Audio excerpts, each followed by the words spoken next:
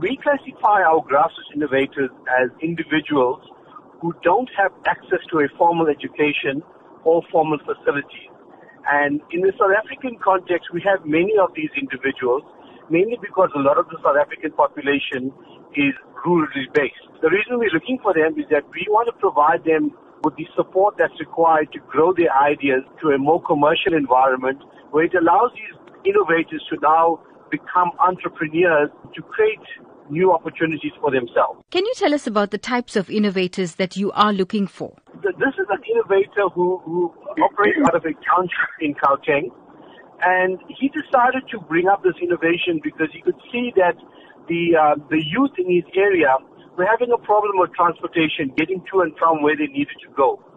And he wanted to make the transportation very efficient for them, so he designed his own bicycle where he put a motor onto it so that the youth could get to and from where they needed to go very efficiently. But it was a dual kind of bicycle. So once the motor was there and there was fuel in the tank, the bicycle would work off the motor.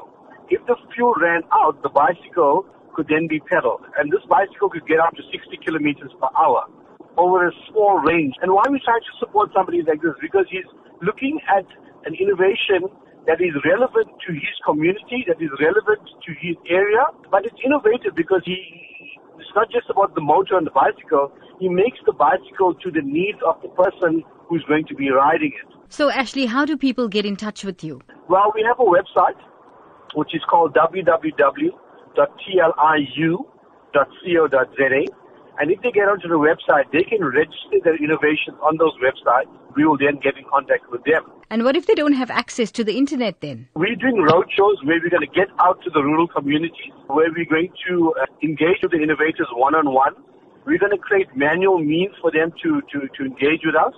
We're also going to take out our people to register them on our site in those rural areas.